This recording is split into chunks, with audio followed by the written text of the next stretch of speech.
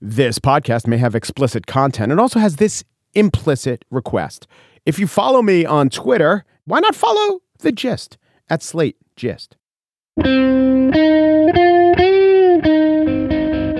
It's Wednesday, June 26th, 2019. From Slate, it's The Gist. I'm Mike Pesca. You know, I don't want to do it. I don't want to get sucked into the siren song. 10 candidates will enter. 10 will leave. Next day, 10 more will enter, but 9 will leave. Oh, wait, no, I forgot to count Moulton. Thought he was Swalwell. Yes, the morass in Miami. The Blabarama near Little Havana. The 8-minute 45 seconds per candidate, which will determine the presidency. You realize a full 45 or 50 minutes may lapse between moments of Tim Ryan talking, sharing his thoughts and why he, Tim Ryan, is the right person to lead this country, and also his thoughts inevitably complaining that he needs more time to explain why he, Tim Ryan, is the best person to lead this country. Yes, it's wine and wait in the sunshine. Yes, it's wine and wait in the Sunshine State, and it's all going down tonight, 9 p.m., 8-7 Central and Mountain, or as I call it, Klobuchar and Hickenlooper. What can be learned in this format with this many people without Biden, Bernie, Buttigieg, or Bennett? Okay, forget Bennett. It works for the alliteration, but it doesn't work to make the point. Without Biden, Bernie, Buttigieg, or Kamala Harris, it's a weird setup. There are 5 candidates who are polling in any sort of statistically significant way. And Elizabeth Warren, alone among the 5, will be isolated up on the stage tonight, whereas the other 4 get to go after each other tomorrow. What's Elizabeth Warren going to do? Score a big point off Tulsi Gabbard? I think this, by the way, will be John Delaney's strategy. His only way forward will be just to immediately come out and say, my name is John Delaney. I'm running for president with one message. Tulsi Gabbard's a little nuts. Thank you. She likes Assad. Thank you. Good night. In some quarters, they're banking on the Booker bounce. Others expect the Ryan rise, the Beto bump, the Inslee incline, or the de Blasio adagio. No, wait, an adagio is slow and steady. I think he takes slow and steady right now. Anyway, here are some possible lines of attack from Amy Klobuchar. You know, Senator Warren, I'm the 4th most popular senator in all the Senate, according to a poll of my constituents, and you're the 4th least popular. Discuss. And then Bill de Blasio jumps in. Hey, I'm less popular than she is. I'm actually unpopular in my home city. Elect me president. And then John Delaney jumps in. I have no name recognition in my home state. Also, Tulsi's a nutbag. Here's a question that the moderators might pose. You know, you all have these plans about what you'll do, what legislation you'll enact. But at most, the Senate will be 52 Democrat, 48 Republican. Without a filibuster-proof majority, or possibly with Democrats being in the minority, how do you expect to get anything passed? And then Jay Inslee could say, well, I'll tell you what I've done to prevent that possibility.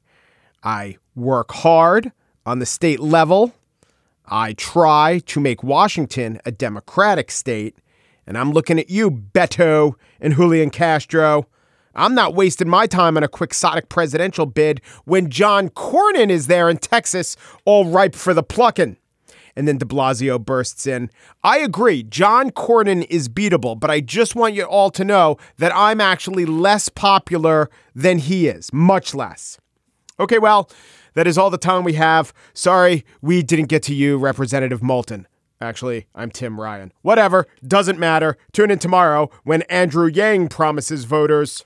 Starting at age 18, you will receive $1,000 a month. Act now, don't delay. Operators are standing by. And now on to the spin room where Jay Inslee experiences acute esprit d'escalier and John Delaney tries to get Tulsi to notice him.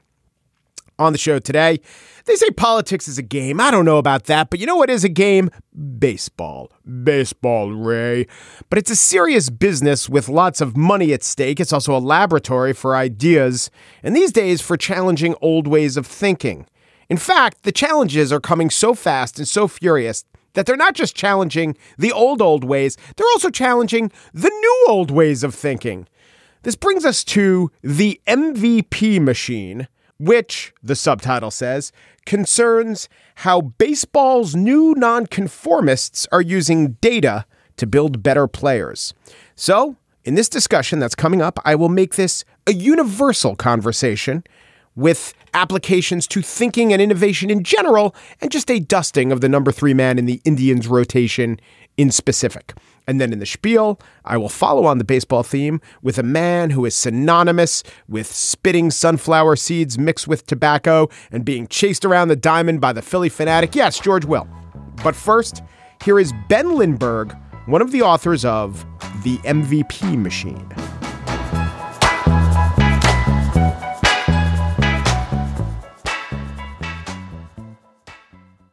When Ben Lindbergh writes a book, there are only 3 true outcomes: education, entertainment, and elucidation. 2 of those words are synonyms, and I'm really making a baseball pun. Ben Lindbergh is a staff writer for The Ringer. He hosts the Effectively Wild podcast, a contributor to the Great Collection, upon further review, the greatest what ifs in sports history. And he is the co-author of The MVP Machine, How Baseball's New Nonconformists Are Using Data to Build Better Players, co-author with Travis Sawchik, who I barred from the studio so I could have Ben all to myself. Hello, Ben. How are you? Good to be here, and thank you for mentioning the book before your book, even though your book is my greatest credit and pride.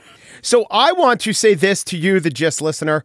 We're going to go baseball a little bit, but I want to expand it out. And I think, there are a couple ways to universalize the very in-depth, fascinating stuff that you come across. And I think the most obvious one is to tell a story through people. And I think your audience doesn't need that maybe as much as my audience. So I want to just tell this story through Trevor Bauer. Sure. Who's this really interesting character. If this were The Blind Side, he'd be Michael Orr. But Michael Orr is this really sympathetic character. Right. And Trevor Bauer is kind of an asshole in some ways. So take me back to when was Trevor Bauer a scuffling 5-man in the Indian rotation? When was that, 2015, 2016? Yeah, so really 2018 was his first year as an elite starting pitcher, and we kind of follow him through that season in the book. And he really, since he was little, and he was little, which is probably why he adopted these ideas, he's been a pioneer in player development, in adopting technology into his preparation. And that's because he was not a natural athlete. He was not this big, hulking, strapping guy. He wasn't fast. He couldn't jump high. Yeah. He says he has a low testosterone level. We didn't check that, but I'll take his word for it. So not something you brag about usually. No, probably not. Bauer, yeah. Right.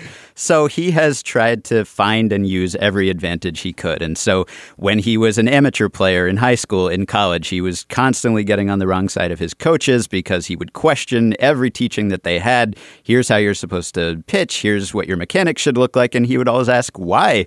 What's the basis for that? What's the empirical backing?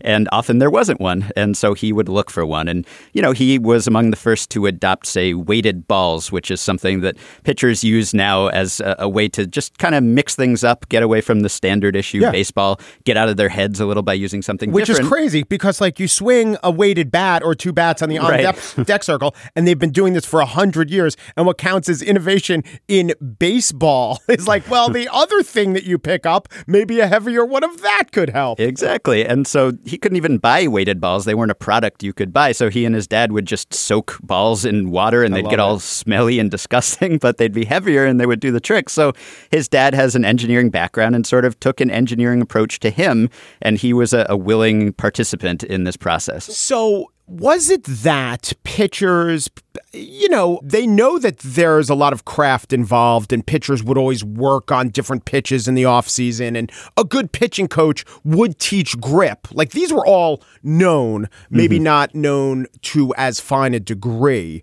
Did they not realize that things as in-depth as fingertip placement would have that big an effect? Or was it more, there was no way to really study it and therefore they didn't have a conception of it? Let me just give you an analogy. Before there were cars, we didn't know of this concept of miles per hour.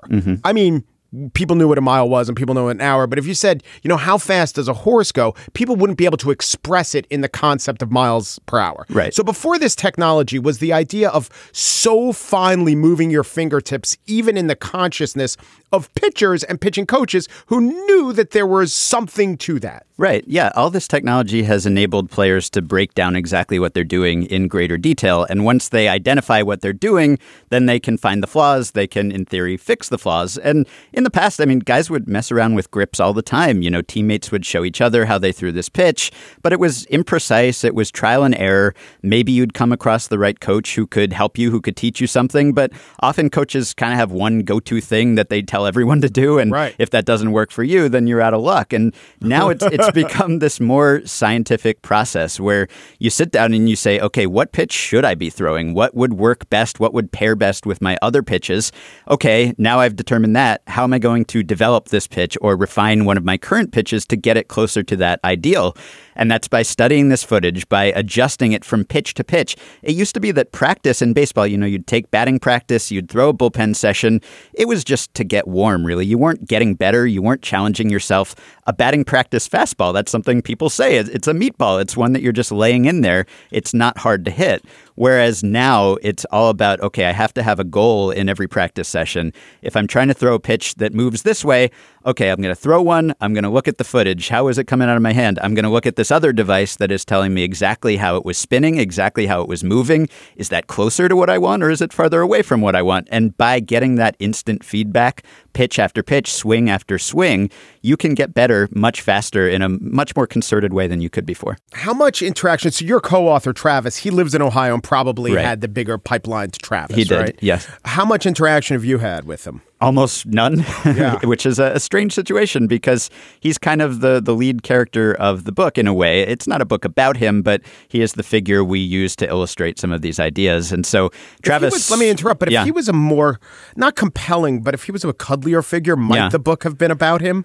I think we didn't want it to be the story of any one player because it's a larger movement that's affecting a lot of players and a lot of teams. And you just have to figure out how to tie it together. And people, when they read stories, they want to read a story about a person that has, a beginning, a middle, and end. And so he was kind of the good frame for the story. And it so happened that we were following him during the season when he was doing this very interesting experiment using this slider that he built. And it worked out really well. And he became one of the best pitchers in baseball. So, if that hadn't happened, then maybe the story is completely different. But because of his off-the-field issues, his personality, we were careful not to glorify him, not to gloss over his flaws and transgressions, and to just say this is who he is. He often missteps and says things he shouldn't. And I think you won't necessarily like him more after you read the book. We've heard from a lot of people who said, I disliked him coming in. I still dislike him. I dislike him even more.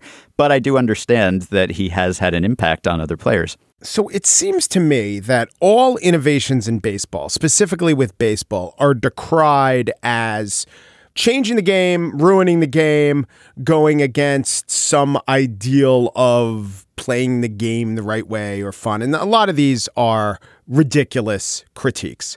There is, if people don't know, there's something called the shift, which is putting the defense where the ball might be hit. I think that's a great idea because that is a point of defense. Yep. Yes. Then there is this other trend of kind of lots of strikeouts and lots of home runs. And I don't know if it's ruining the game, but my God, games are long and nothing happens. Right. All right. So as I think about what Trevor Bauer is doing and what the very finely tuned MVP machine acolytes are doing, I'm of two minds. I don't have a nostalgia for, baseball's bucolic past and having more ignorance. Like, it's good to have more information.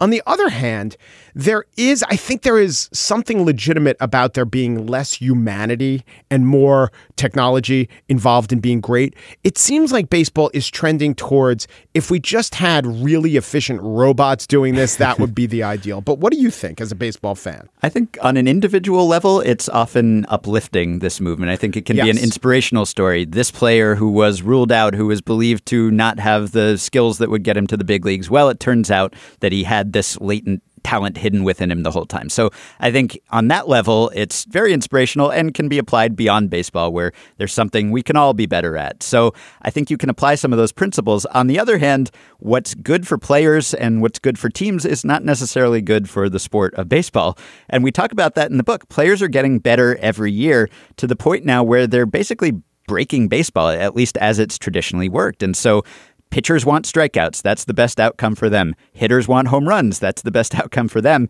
They're both getting better at getting those respective outcomes. And so you end up with fewer balls in play, fewer fielding opportunities, less base running. It's a more static all or nothing game. And a lot of people don't like that. And I think that's a problem because these trends have been pointing in one direction now. All of these player development innovations that I wrote about are exacerbating that problem, if you believe it's a problem. And I don't think it's going to reverse itself. And so much like in the tech world, when we have these wonderful innovations and we're, creating progress, and then it turns out there are these unintended side effects and consequences. And that's the case in baseball too. What's good for players and teams, the incentives don't always align with the sport. You also have some ramifications for the free agent market, for the labor market. Tensions between players and owners are at a high now for the past 20 years or so, and that's not an accident. We've seen major league salaries, the average salary decrease in back-to-back years, which is unheard of in the free agency era, and that's because of this development movement, because teams are thinking, I don't have to go pay a premium for this free agent who has this track record of being good.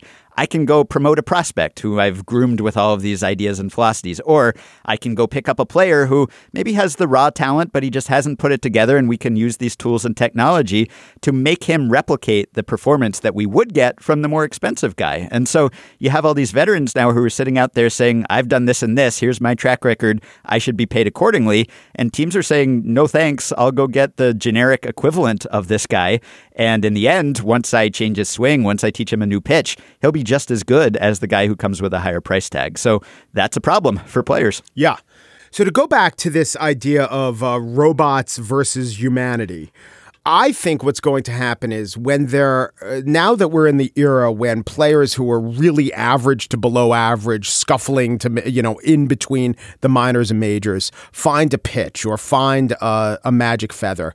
And Trevor Bauer is not even the best example of this. Rich Hill is, right, who is this guy who was a pretty bad pitcher for the Cubs and then develops this crazy curveball, which had never been seen. And he's extremely effective pitcher on the Dodgers. And that's fantastic. We could get behind his story to the extent where I'm not even sure Rich Hill has a personality. Maybe but it was so exciting when he was throwing these curveballs.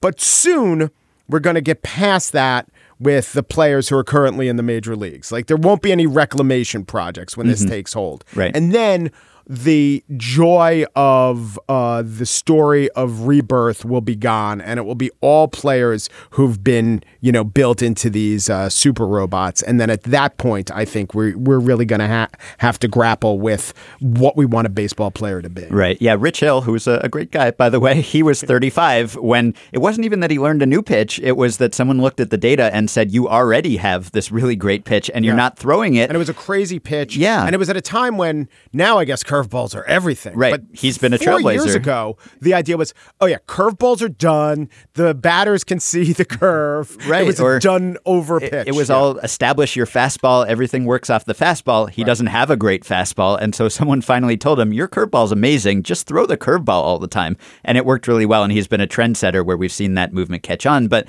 I think you're right. That late career reinvention may be rare just because guys will have those epiphanies much earlier, much younger. But I think personality and makeup still plays a really important part in this process because it's not just as simple as someone diagnosing the flaw and saying, do this instead of doing that. You also have to have the player as a participant in this process. He has to be willing to embrace these ideas, this new information. He has to be willing to accept input and say, yes, I need help from someone else. Even if I'm a major leaguer, maybe I can still be better. And maybe I should listen to this person who can tell me something. And if you devote yourself to that practice, I mean, Trevor Bauer throws thousands and thousands of pitches every offseason to perfect these things. So it's not snap your fingers. Sometimes there are really extraordinary stories where a guy will just just change his swing and overnight he's a new guy. But Bauer really puts a lot of time into this thing. So not everyone is wired that way where you're willing to practice in this really focused, deliberate way. Some guys have a lot of talent and they just want to skate by on the talent and they want to say, I've never had to apply myself and challenge myself because things have come naturally for me. So I think the personality, in a sense, is even more important than it used to be because talent is taking a little bit less of a central role. So whether you're willing to accept this input and then apply it, even if it's not easy, I think is going to be a bigger part of determining who succeeds and who doesn't. All right, two more things, and they're both on the title page of the book. It is called the MVP machine. Shouldn't it have been called the Cy Young machine? I mean, pitchers are benefiting from this a lot more than hitters. Yeah, that was that was true initially, and Travis and I actually said, can't we get a pitcher on the cover as well? Because this isn't just about hitters, but our publisher thought hitters sell better. I don't know. Especially hitters in this non-determined, possibly Colorado Rocky uniform, like Sunday Day uniform. But there is an MVP in the book who's a hitter, Mookie Betts, who won the MVP award for the Red Sox last year. He's a guy who was already playing at a high level, and that's the interesting trend now. It's not just guys on the fringes who are saying, well, I need to do something to save myself, to preserve my career. It's guys who are already good and are saying, well, maybe I can still be better. And the second question, good answer. The second question I have is about the subtitle, how baseball's new nonconformists are using data to build better players. Did the publishing company say, get nonconformists on there? Is nonconformist really the best way to describe what's going on? I don't know whether it's the easiest word to pronounce and remember. Like people, are business types going to be drawn to the word nonconformist? Well, our publisher thought MVP was something that business people would like. Yes. Because, you talk about MVPs in the business world. I don't know about nonconformists, but it is true. A lot of the figures. Better title, The Unicorn Machine. Oh, yeah. Well, maybe the paperback edition. Ben Lindbergh, along with Travis Sawchik, is the author of The MVP Machine, How Baseball's New Nonconformists Are Using Data to Build Better Players. And let me also plug specifically the Effectively Wild podcast, which I have to admit, the gist is never going to catch in terms of numbers of episodes. You are catching up because we started as a daily show and then we went to 3 times a week. You're still doing the daily thing, so you're getting there. We have to plot that out. And also, let me also say this in this long outro to Ben. Ben once told me that he has missed, like a dozen episodes of the gist ever? The only ones I've missed are ones during crunch time of the book, and I'm catching up. Oh, thank God. Listen in double speed. Ben, thanks so much for coming by. Thanks for having me.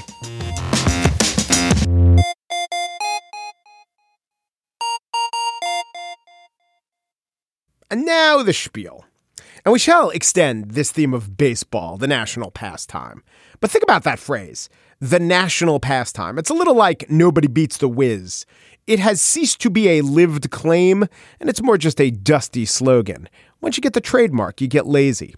As Ben and I have been discussing, the game is being driven by smarter, more strategic decisions, like purposefully trying to hit home runs over doubles or singles.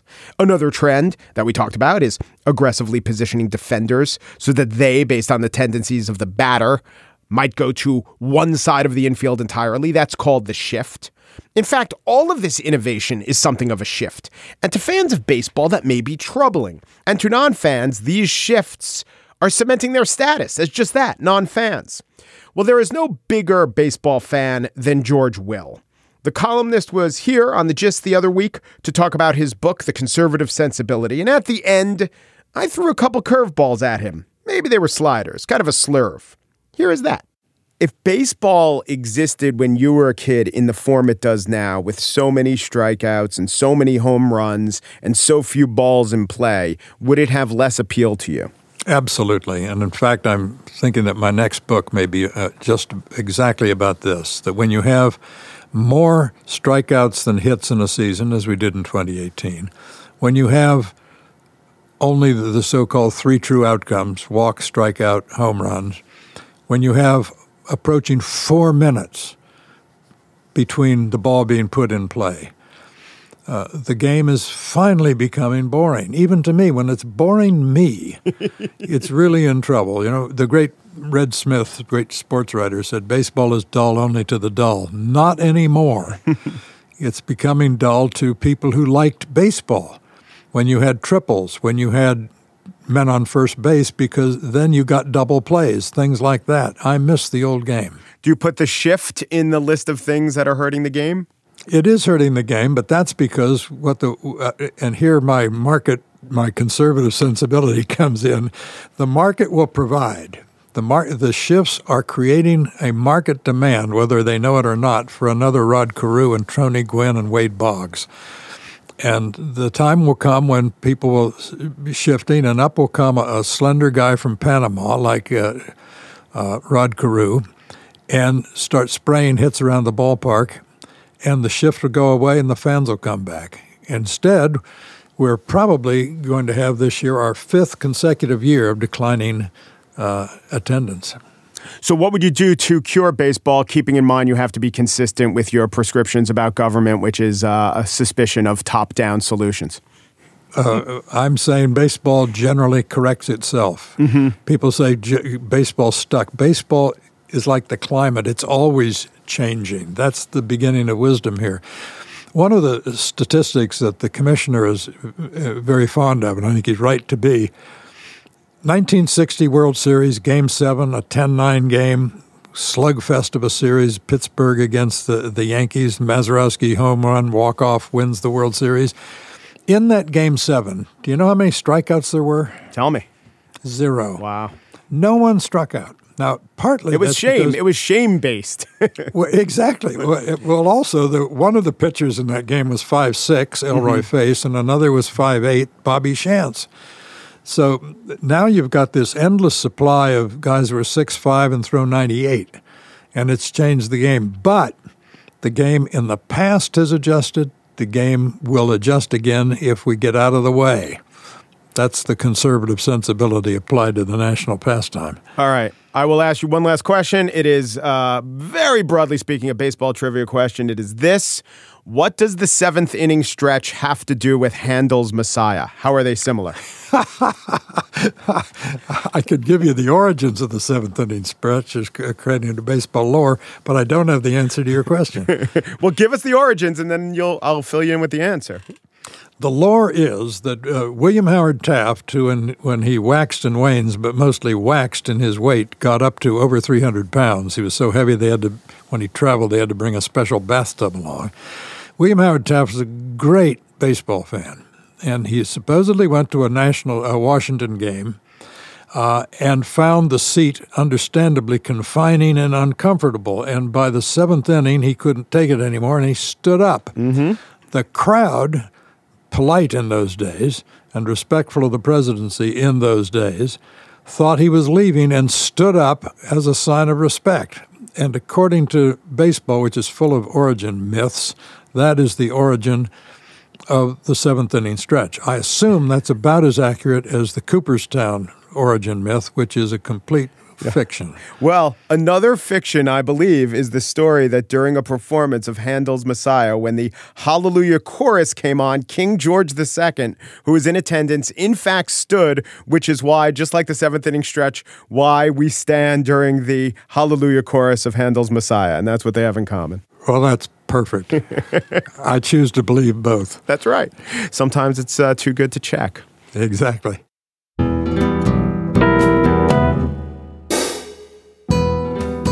And that's it for today's show. The Gist was produced by Pierre Bien-Aimé and Daniel Schrader. They have been feverishly working with micro cameras to up their editing game. And they discovered, with just the right grip and a gentle toggle on the fade, they can make my because sound like because.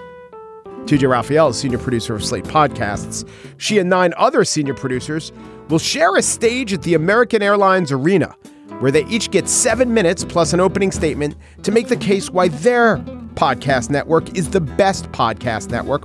And then the next night, 10 other senior producers will do that. And those will include the people from NPR and Gimlet, but also that weird podcast just about pens.